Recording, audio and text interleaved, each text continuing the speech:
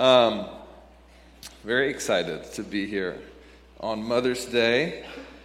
Mother's Day's felt sort of extra special to me this year. In part, it's been a long 2 years for all of us, but I think especially for mothers. This instinct that God has given to mothers, this calling, this responsibility to care for, protect children, this instinct, I think, has been assaulted in such a real and visceral way over the last 2 years. So I really today want to celebrate mothers and thank you for reflecting God's love in the world. The real threat of the virus, the real threat of social isolation, developmental stunting, all those things real, and then of course the sort of added on top of that, whether media, politicians or whatever, just sort of pressing those buttons that I think for moms are extra. There's just been a lot put on you. So just from my heart to yours, I just want to say thank you for fighting the good fight and continuing to live out your calling in the world as mothers. It's been so special to watch, for me, all the moms who have just been so brave during this time. So well done. I'm with you. We thank God for empowering you in a very special way over these last 2 years. So I know it never ends. That's the thing about being a mother. It never ends. So we'll continue to be with you in this. And so I hope today's message. So I decided I wanted to just preach a special Mother's Day message. I don't do this every year, but I just felt like this year, we've just been through so much the last 2 years. So I just wanted to pray a special message. So today we're going to talk about motherly love. I'm going to talk about what is motherly love, who has and possesses motherly love, and then what motherly love produces. Now, one big caveat before we get started, and I'll say this as we go along, particularly in point number 2, but one big caveat I just want to make clear up front. Motherly love is not restricted to just those who are biological mothers. Motherly love is a spiritual reality, and therefore, everyone, one will say, created in the image of God, has capacity for motherly love, and those who are infused by the indwelling Spirit of God have a particular ability to access and a calling to live out motherly love in the world. So that'll become more clear as we talk. I just want to make that very clear. This is not just a message for those few at Sedaris who have their own children, but for all of us to be able to recognize and understand when we see motherly love enacted in the world. So I'm going to go ahead and pray now for our time of teaching, and then we'll get into it a little bit more. Hey, Josh, while I'm praying, it feels a little tingy to me. There seems to be a little bit of an echo. So maybe just as I'm praying, the Spirit will remove the echo in my ear. So let's pray. Father God, we thank you for who you are, first and foremost, for who you've created us to be through your creative act, the way that you have bestowed upon us your very image, and therefore we might reflect in the world who you are, including the way you love in these unique motherly ways to us. And so, God, I would just pray now, wherever our heart is at in this moment, that you would soften it by your love, that you would open us up to the things that you have prepared and planned for us today, God. And we know that you've connected yourself to us, and so you're here in this room. Would you just make that abundantly clear to all my friends, that you are here, that you have not remained distant and far off, but you've come close to us, and that we can know you. We can know you like a child knows its mother this morning, through your word, through the worship of who you are, and through this community. And so we just praise you and thank you for the privilege of getting to be in this place on this morning to hear this word preached. It's in Jesus' name we pray. Amen. Amen.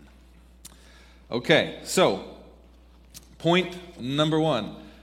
Now, I promised my mother, she said, the one gift I want from you this morning, Dave, for Mother's Day is a short sermon. Okay, so I just want you to know I'm getting it in my ear all the time. So you don't need to tell me. I know I preach long. Okay, so okay, so here we go, Mom. I'm working at it. Okay, here we go. Okay, so Genesis 1:27. Genesis 1:27. If you've got a copy of Scripture, first book of the Bible, first chapter. So this is the first thing God wants us to know about His world. Genesis 1:27. What's it say? It says, "So God created man," that's mankind, humankind, "in His own image. He created him in the image of God. He created them male and female." So, there's something very important to know, that godness is also womanness. So from the very jump, God wants us to know that He created us, mankind, in His image, which is men and women. So both men and women are created in the image of God. So that means the peculiarities. Men and women are not exactly the same. There's a lot of overlap, but there are unique things. So the womanness of God's creation also reflects something unique to the world. So you can't know who God is if you lived on a planet with all men. You'd miss it. This triune God. So if you looked in the Hebrew, it says, "So God created them in His own image." He created them. There's this plural nature to the He there that's not drawn out. But God, the triune God, Father, Son, and Spirit, that we come to know later as Revelation progresses, but this community, which is one God in three persons, decides to create beings on this earth in His image. And so there's this duality that comes together to image God. It's the feminine and it's the masculine, and these are different.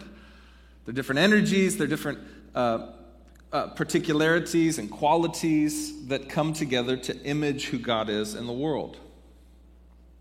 They're unique, not utterly different, but they are expressions of the fullness of who God is. And the Apostle John tells us God is love. So if there's like a feminine love and a masculine love, if there's a male and female, if there's fathers, if there's mothers, it's to say that there is this duality, this dual nature to love, which is fatherly love. Yes, we see that in Scripture, but also motherly love. So God, who is love, is in the fullness of that love both a father and a mother. He has fatherly love and motherly love that He expresses in the world. You say, can we see that in Scripture anywhere? Because we've tended to see kind of the fatherly love, God the Father, and that's true. That's how He self-identifies, God the Father, God the Son, and God the Holy Spirit. So look with me at Isaiah 66:13. We'll have it on the screen up here. It says this. This is God speaking to the people of Israel through the prophet Isaiah. He says, "As one whom his mother comforts, so I, God, will comfort you. You shall be comforted in Jerusalem."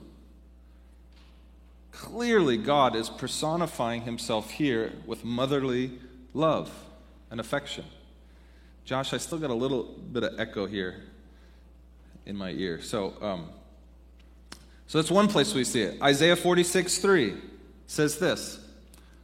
"Listen to me, O house of Jacob, all the remnant of the house of Israel, who have been born by me from before your birth, carried from the womb." So here, you see, He's sort of showing Himself the motherly love of bearing children into the world. Isaiah 49:15 says this. "Can a woman forget her nursing child, that she should have no compassion on the son of her womb? Even these may forget. Even these human mothers may forget the son that they nursed. Yet I, God, will not forget you." Here again, God clearly identifying with the motherly love that is so evident in the world. So God is love in all forms, including motherly love. Now, what is this love? Or what distinguishes it or makes it unique from, say, fatherly love or other types of love that we might experience in the world? What is this act of motherhood this act of motherly love. I want to say and hypothesize. Now, you say, like, why is this non-mother up here talking about motherly love? I've seen it a lot, okay? I've got 2 sisters. I've got a wonderful mother. My grandmother, we just celebrated her 90th birthday, and she personified motherly love. 85% of my cousins are females. I've just, by the grace of God, got to see lots of great examples of motherly love in the world. And so, I'm no expert, but I'm a witness. So, if you disagree with anything I'm saying about motherly love, it's okay. But this is what I've witnessed. Okay, so motherly love or motherhood, it's 2 things. It's the act of creation and care. Creation and care. Let me explain. Think about pregnancy. What is pregnancy? Pregnancy is the process of creation, is it not? The process of creation. And who is the creator? God is the creator. So in this way, partnering with the creation process, as a mother must do, is to reflect God's image in the world. But the mother has a unique role in the creation process. Think about it. Think about what the mother's role in the creation process is. Is it active or is it passive? It's passive, right? So, in that sense, it's participatory. God is still the creator. He is the one, Scripture says, that is mending us together and knitting us together in our mother's womb. He's the active participant, but he cannot do it without the participation of the mother. So the mother partners with God in the act of creation itself, and in this way is reflecting God's character, particularly his character of motherly love in the world. She allows herself to be transformed, to give herself up to the process of creation that God is doing in the world. This is a part of motherly love. And it's unique. It's a unique role in our partnership with God. This partnership in creation that we see so clearly in pregnancy. And it helps us nuance what is unique about the motherly part of God's love. Now, thinking about pregnancy, think of the dynamics at play, because I think this is also a part that makes motherly love so unique in the world. There's this dynamic of vulnerability and power that play together in the act of pregnancy. When you allow yourself to be used by God in this creation process, the creation of a new child, you are, by definition, becoming or stepping into that vulnerability so that God's creative power can flow through you. You are, to say, an instrument now for God's glory in the world. He blows the wind through the pipe and music is made. You see that? But it's necessarily vulnerable to allow yourself to be used by God in this way to express his glory in the world, to multiply his image in the world. So there's this dynamic of God's power and a mother's vulnerability that work together for something far transcendent to what they could do on their own. This is a part of motherly love. This vulnerability is terrifying. It's scary. As Ty said, it instills fear, as it should. And so to step into that is truly an act of bravery. I've mentioned this before. I always tell my son Grayson, it's okay to be afraid. Bravery is to step forward in the face of fear. And this is what every mother does when she says, yes, God, I'll allow you to use my body to create more image bearers in the world. I was reminded of this. I was watching a documentary about the greatest of all time female tennis player, Serena Williams. Serena Williams is just by definition probably the strongest woman in the world. And she's an incredible athlete. She's an incredible woman. In fact, she became pregnant a few years ago with her first child, and she won the Australian Open, which is one of the 4 major tennis tournaments in the world, while she was pregnant in the first trimester. That's incredible. Okay, if you have ever been around somebody that's in the first trimester of their pregnancy, she won one of the hardest tennis tournaments to ever win. So she is a strong woman. And in this documentary, it's called Being Serena. It's incredible to watch her wrestle with this. She's had this identity as strong and independent and successful as an athlete with her body.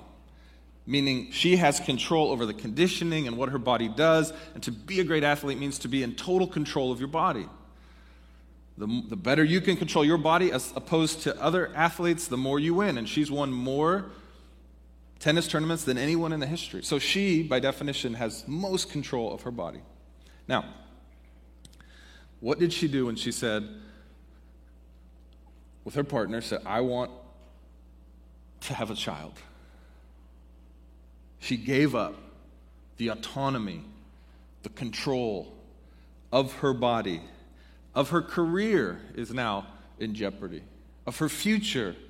She gives that up. She becomes vulnerable to participate in the creation process, the creative process of God. Now, what's crazy is she almost died. She is prone to blood clots. She had to have a C-section.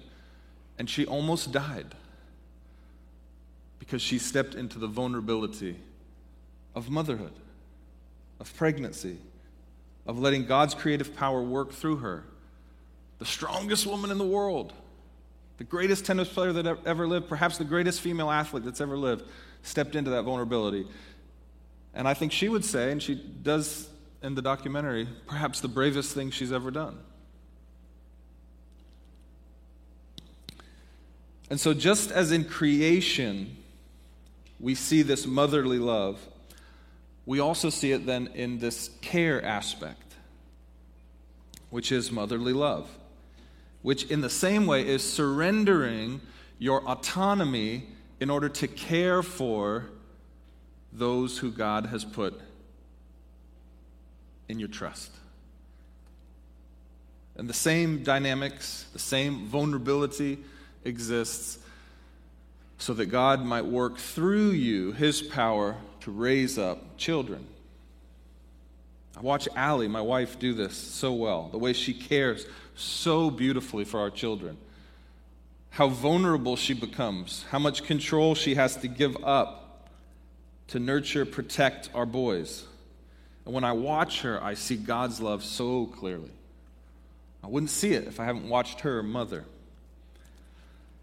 So let me try to give us a working definition then of what we might say motherly love is. Now, this may end up being a great definition for all love that God is, but I think particularly nuanced with this aspect of motherly love. So here we go. You might define motherly love in particular like this: the choice to surrender ultimate personal freedom for the benefit of another being. I'll say it again.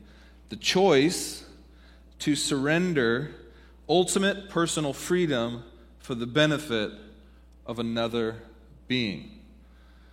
Now, as I wrote this definition, I had it on the paper and then I said, wait, I think I need to add one word. And I purposely didn't put it in the definition because I wanted to pull this word out so you could see it. Say, why would I have to add this word?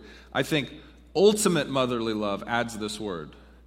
Not to say that all acts of motherly love include this idea, but I think ultimate motherly love, that love which is most rooted in the character and nature of God, has this. And that word is eternal. And you put it right before, so if you're taking notes, put it right before, carrot it into, right before benefit. The eternal benefit of another being. So, if you add that, here's the definition. The choice to surrender ultimate personal freedom for the eternal benefit of another being. And I think it's important for us, as if you're a follower of Jesus, to understand that this is ultimately where motherly love is pushing and driving. Not just for the temporal, the momentary benefit, though that's a part of it. But as a mother, am I thinking about the eternal benefit of my children? It'll change the way you parent at age 1, at age 3, at age 6, at age 18. Am I thinking about the eternal benefit of my children? Then it's truly a love like God's love. Which is to say, God doesn't always give us everything that obviously would be for our benefit now. At times, He holds back because He has our eternal benefit in mind. And I think great mothering and the expression of motherly love always includes the eternal perspective. So now, let's take our definition of motherly love and then see if we can apply it in meaningful ways to God Himself. Otherwise, I think it's a false definition because all love flows from God. And so if we can't apply it to God in the way He loves us, then we've missed the mark. So let's see. Has God loved us in this way? Has God chosen to give up, to surrender ultimate personal freedom for our eternal benefit? First thing, I think we see this is in God's eternal election of His people. First in the people of Israel, like we read about, and then in all of God's people who come to be God's people through faith in Jesus Christ. God has said, I am making a covenant with my people, which is an unbreakable, one-sided agreement that God says, I will never stop being your people no matter how frustrating you become. No matter how much you deny my love, I will keep loving you. That sounds a lot like motherly love to me. The choice to say, I will be your God no matter what, forever. I can never stop being your God. I think that's an expression of motherly love. Let's look at God the Son's, the second person of the Trinity. His choice to clothe Himself in humanity. God's choice to clothe Himself in humanity, the Scriptures tell us. That He put on humanity, which is essentially to give up certain benefits and freedoms of being God. He put it on for us. And this humanity that God has put on in the person of Jesus Christ doesn't just last for the 33 years of Jesus' earthly ministry. We studied this when we studied the Ascension 2 weeks ago. This is a forever. This is a forever surrender. And God is forever connected to humanity through the putting on of flesh and blood and becoming human. So there's no Nordstrom's up there in heaven. There's no return policy. That's just like, bring it back even if you didn't buy it here. No, you can't take it back, particularly once it's been stained by the blood of Calvary. Can't bring it back. God is forever connected Himself, eternally, to humanity, not for His benefit, but for ours. So then we look at the cross, and we see this amazing picture of this God surrendering His very life for His children. And the best picture of that we have is actually in Matthew 23. Jesus' own words, He talks about this. And probably when He spoke these words, His disciples did not even know what He was talking about. He uses this analogy, as we'll read about it, about being like a mother hen. And they're probably like, what are you talking about mother hens for? What does this have to do with anything? We come to see His outstretched arms on the cross, and now the analogy becomes much more vivid. So let me read that to you and make a few comments. Matthew 23, verse 27 says this. This is Jesus crying out, Jerusalem, Jerusalem, who kills the prophets and stones those who are sent to her. How often I have wanted to gather your children together as a mother hen gathers her chicks under her wings. But you were not willing. See, your house is left to you desolate. For I tell you, you will not see me again until you say, blessed is he who comes in the name of the Lord. Now, a few comments just on first glance, and then I'll tell you I think there's a deeper meaning here.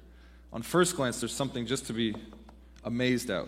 Jesus is doing something here which would be called public lament or public mourning.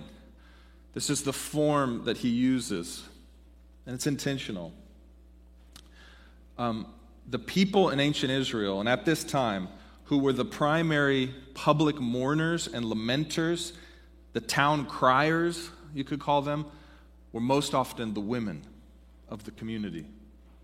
In fact, there were professional mourners whose job it was to mourn and lament publicly the evil, the sin, the injustice that they saw. And so Jesus is very clearly aligning himself with that feminine energy and saying, I too am a public mourner for the people of Israel. So that's the first thing. The second thing is just on the face of it, it's the idea of Jesus saying, I am like a hen, which is to say a mother hen. There's no other kind of hen. There's a mother hen. That's what he's saying. I am like a mother who wants to gather all of her chicks into the safety and protection and care of the mother's wings. Now, what I think is, and you may have heard me mention this before, the deeper meaning of this passage that probably no one would quite have understood till after his death, is that in that part of the world, it was very common, kind of like we've seen recently in Denver, these flash fires that just sweep through the valleys and just burn, very dry heat there, and it just burns up, just huge swaths. And so a farmer would, it was known that farmers would go out into their fields after a flash fire would come and destroy a whole crop, and what they would find is these little mounds of ash, maybe like, a foot or so off the ground. It was very curious, what are these mounds of ash? Like, what exactly happened? And so they'd walk up to it and they'd begin to poke the mounds of ash with a stick. And all of a sudden they heard a beep, beep, beep, beep, beep, beep, beep. There it is in the back. Beep, beep, beep, beep. What's that? What is that? So they'd move the ash away, and then all of a sudden they realized there's baby chicks that start to come out of the ashes. So what happened here? And what they realized what happened is that as the fire comes sweeping across the valley, there's not time to get out of the way. The mother hen would actually gather her chicks up underneath her wings, cover over the chicks, and the fire would burn over the top, killing the mother, but bringing life to all those who came under the safety of her arms. So Jesus is saying, this is why I long for you to come under my arms, which of course now we know were stretched wide on the cross of Calvary. And he said, anyone who comes to me and gathers under my wings, I will take upon the wrath due for sin and evil and injustice in the world. Take it on myself, allowing myself to die so that you might live. This is motherly love, Jesus is saying. I endure the cross. I love that word, endure. The motherly love endures all things so that her children might have love. That's motherly love. To endure all things, to absorb all things, to take on all things so that those she loves might live. Hebrews 12:2 says this. I'm just going to read it. Just listen to these words. Let us fix our eyes on Jesus, the author and perfecter of our faith, who for the joy set before him endured the cross, scorning its shame, and sat down at the right hand of the throne of God. This is love. And it's unavoidably infused with this motherly love. Jesus makes clear, Matthew 23.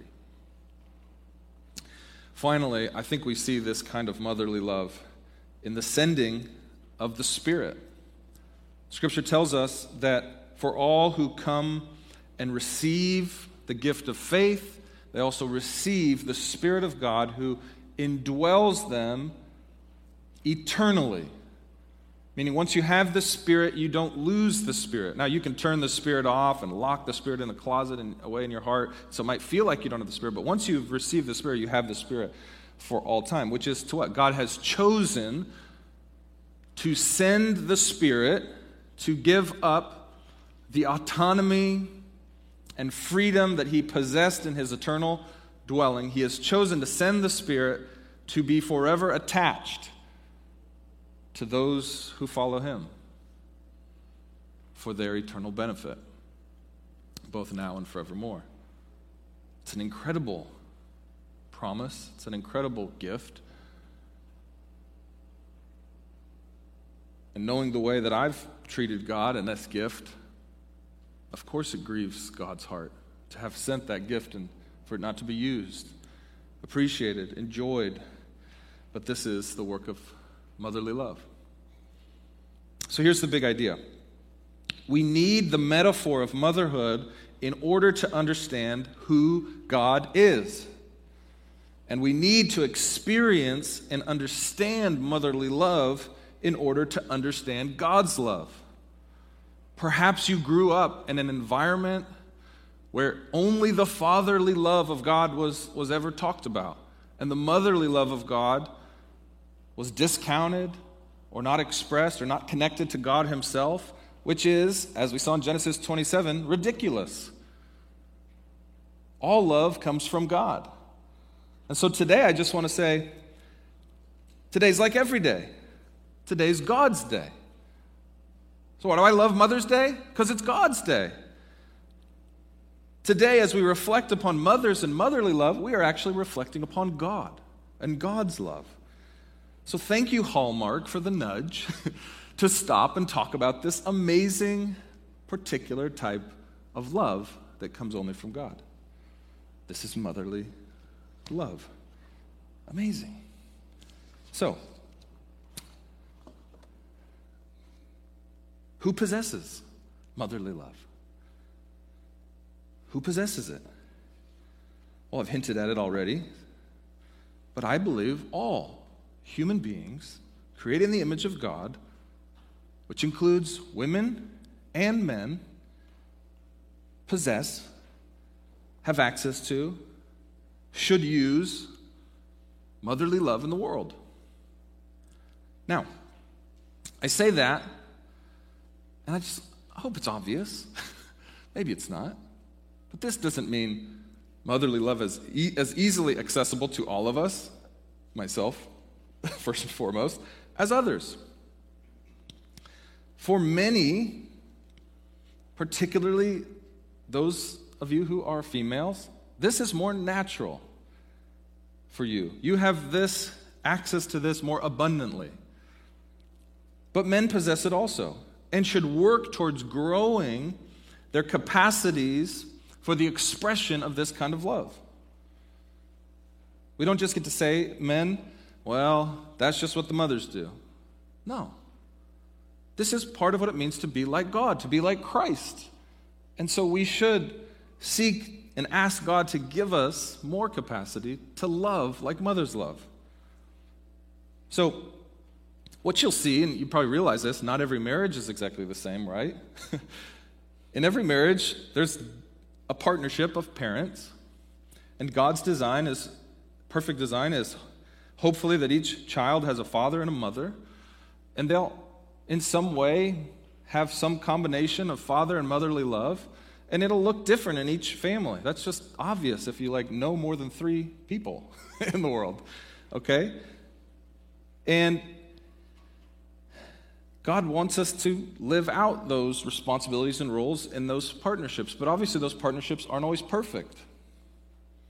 We live in a fallen, a broken world, so there's not a prescription here, but to be aware of how this plays out, and the need for this is so important in every parenting partnership, where I think it's obvious that the primary motherly love instinct is in the mothers and the primary fatherly love instinct is the fathers, but we have to talk and figure it out and work together at how do we express the fullness of God's love to our children so that we might not misrepresent God's love to them.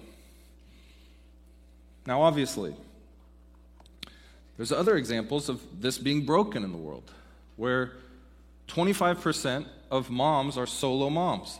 Solo moms are perhaps the most amazing human beings in all the world, in my opinion, because when you have kids and you realize some people are trying to do this by themselves, it absolutely shocks you.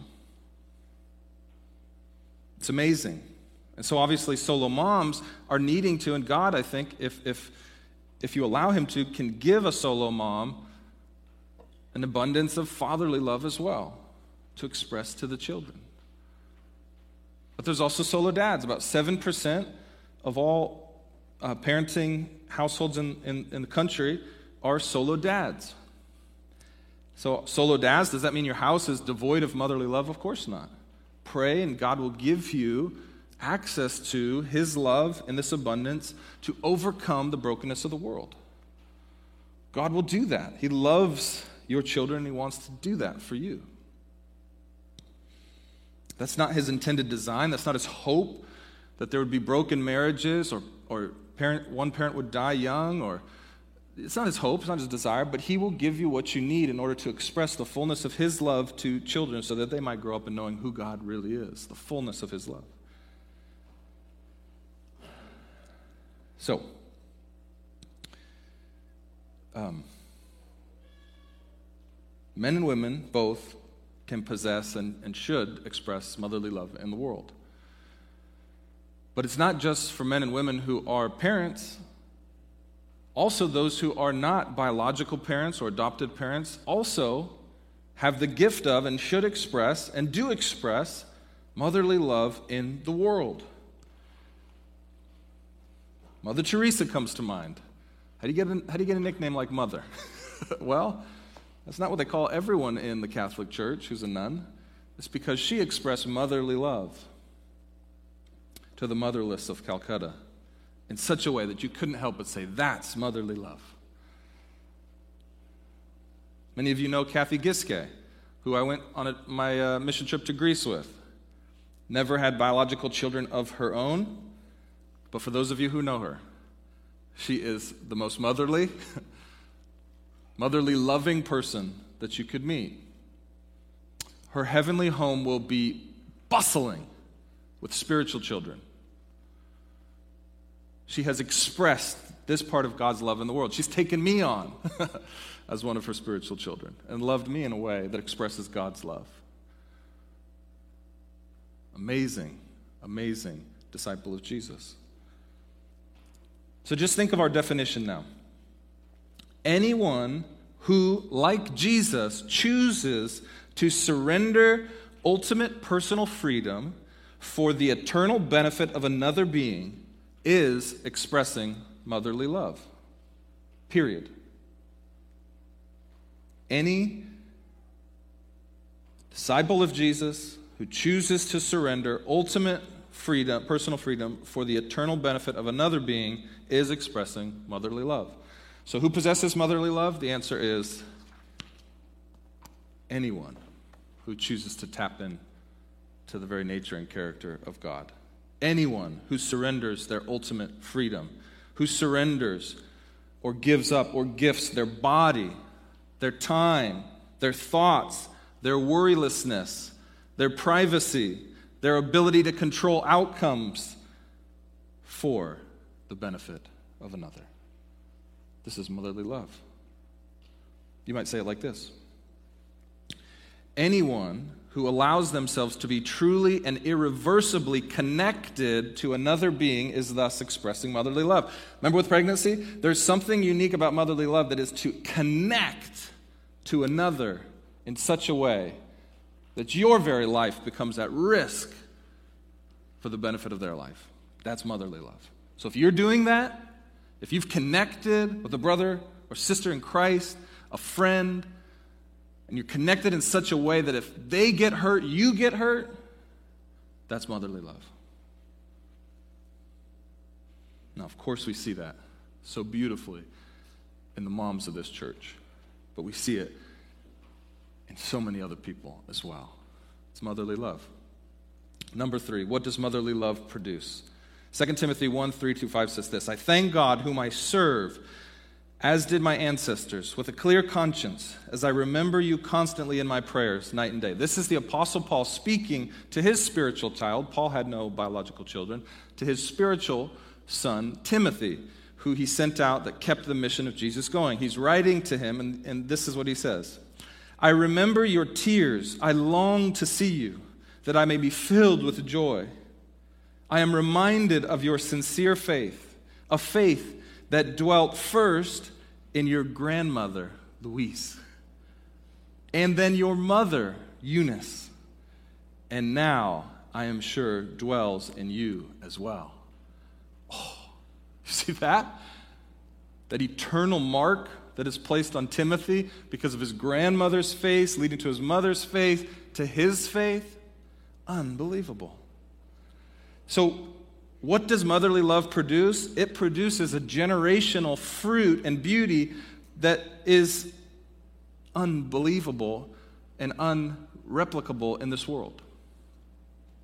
That's what motherly love produces. And I found this amazing little resource in the library this week, Seattle Pacific University Library, thank you.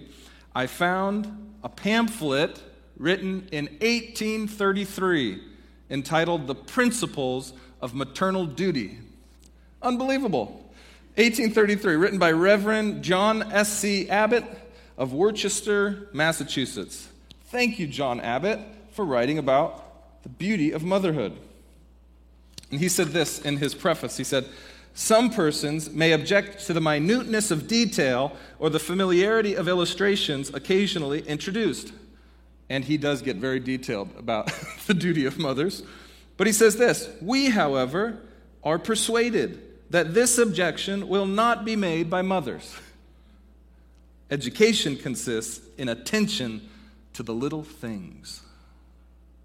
And all the mothers said, yes. It's the attention to the little things that's a part of motherly love. And what does it produce? He goes on to say some amazing things and give some amazing examples of what motherly love could produce. I just want to read you a little bit. A few years ago, he writes, some gentlemen who were associated in preparing for the ministry felt interested in ascertaining what proportion of their numbers had pious mothers. So these are guys preparing to be pastors. And he says this, they were greatly surprised and delighted in finding that out of the 120 students, over 100 of them had been born by mothers of prayer. Meaning their mothers were praying moms. And directed by a mother's counsel to the Savior. Though some of these had broken away, some of these men who are now preparing for ordination, had broken away from all the restraints of home, and like the prodigal had wandered in sin and sorrow, yet they could not forget the impressions of childhood, and were eventually brought to the Savior to be a mother's joy and blessing. Many interesting facts have, within a few years, drawn the attention of Christians to the subject. The efforts which a mother makes for the improvement of her child in knowledge and virtue are necessarily retired and unobtrusive. The world knows not of them, and hence the world has been slow to perceive how powerful and extensive is the secret of silent influence. But circumstances are now directing the eyes of the community to the nursery, and the truth is daily coming more distinctly before the public, that the influence which is exerted upon the mind during the first 8 or 10 years of existence in a great degree guides the destinies of that mind for time and eternity. And as the mother is the guardian and guide of the early years of life, from her goes the most powerful influence in the formation of the character of man. Whoa! True in 1833. True today. What is often unseen will one day be seen by the work of the mothers in this room. He goes on to give a great deal of accolades to George Washington's mother. Okay, so we're not far from George Washington when he's writing this, and he says if she wasn't a great mother, George would have a dishonored grave, and he probably would have been a tyrant, and we'd probably be in the same problem as Britain. But we aren't, thanks to who? The mother, he says. And then he goes on to talk about a few more individuals, and I'll read you one. The history of John Newton. Do you know John Newton? The great author of Amazing Grace, the great song that has stirred the affections of so many people towards Jesus Christ. He says this, the history of John Newton is often mentioned as proof of the deep and lasting impression which a mother may produce upon the mind of her child. He had a pious mother. She often retired to her closet and, placing her hand upon his youthful head, implored God's blessing upon her boy. These prayers and instructions sunk deep into his heart. He could not but revere that mother. He could not but feel that there was a holiness in such a character, demanding reverence and love. He could not tear from his heart in afterlife the impressions then produced. Now, if you know the story of John Newton, it wasn't always rosy. Though he became a wicked wanderer, though he forsook friends and home and every virtue, the remembrance of a mother's prayers, like a guardian angel, followed him wherever he went. He mingled in the most dissipated and disgraceful scenes of a sailor's life. He was a sailor. And while surrendered with guilty associates in midnight revelry, he would fancy he felt the soft hand of his mother upon his head, pleading with God to forgive and bless her boy. He went to the coast of Africa and became even more degraded than the savages upon her dreary shores. But the soft hand of his mother was still upon his head, and the fervent prayers of his mother still thrilled in his heart. And his influence, after the lapse of many guilty years, brought back the prodigal, a penitent and a child of God, elevated him to be one of the highest ornaments of the Christian church, and to guide many sons and daughters of glory. What a forcible comment is this upon the power of maternal influence. If you want a copy of this, I'll print all 189 pages. What does motherly love produce? Eternal fruit, the likes of which we probably will never see in this world, in this life.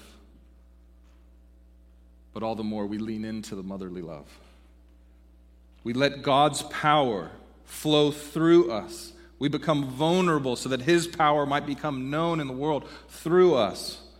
Both biological and spiritual mothering must happen so that God's eternal mark might wake its way on many. Mothers of all kinds, thank you for allowing God's power to flow through you. Thank you for making eternal marks for good in this church, in the city, and in the schools of this city. Thank you for long suffering, often silently and without praise or fanfare, as you do the work of expressing God's motherly love in His world. We all experienced a flash fire over the last 2 years, the likes of which I hope we never see again. But the fire always reveals the character of love being expressed. Today I want to celebrate the quality of the love I've seen in Sedaris, particularly amongst the moms, but also amongst all of us who are doing the work of discipleship. I've seen motherly love expressed in the sacrifice of being great at my job so that I could be great as a mom. I've seen the motherly love expressed in the sacrifice of giving up fruitful careers so that I might meet the demands of my children. I've seen motherly love expressed in the sacrifice of promotion and pay increases to maintain or strengthen the healthy rhythms of life at home. I've seen motherly love expressed in those who stepped into motherless homes through either becoming a foster parent or being a part of a foster care support team. I've seen motherly love expressed in those who volunteer in our kids' ministry to help sacrifice a Sunday worship experience for themselves to build into and disciple up my kids and other kids in this church. I've seen motherly love expressed in the opening up of homes and exposing oneself to the risks of COVID so that you might pour out love and be connected to others who need someone to help curb the loneliness that we've experienced. I've seen motherly love expressed at Alpha Table leaders who open up 10 weeks in a row to give up time to prepare a space so that people might be known and heard and loved. I've seen motherly love expressed in countless one-on-ones, whether spiritually hungry, spiritually lost, spiritually hurting, spiritually confused, self-harming of this city would have the arms of Christ wrap around them through one of you. And I could go on and on. And in every single one of these scenarios, for every one of you who takes serious this responsibility to express God's motherly love in the world, in this dark and dreary world, thank you. Thank you. Thank you. God says thank you for helping the world know about me. So don't stop chasing motherly love. Become more like Jesus. Don't stop chasing the vulnerable. Don't stop letting God and His power flow through you to create and care for others. Keep making the choice to surrender your ultimate personal freedom for the eternal benefit of another. And that's where my sermon stopped last night at midnight when I stopped writing. And then as I was laying there in bed, which often happens, God said, "You forgot to say one thing about motherly love." So I may get in trouble here. I think it's true. So I promise, I'll always say something that's true, even if it gets me in trouble at home. There's one quality of motherly love that I hope you know, especially if you don't know God yet. If you don't have a relationship with God and you don't understand this about God, I want to make sure you hear this. So listen close. This is true of God, and I see it most in a mother's love. God's love is often irrational. It doesn't make sense. It does strange things. That's God's love for you. You can think about the cross all you want, and it will never make total sense. It's not rational. You don't deserve it. It's a bit wacky. But that's how much God loves you. Let's pray.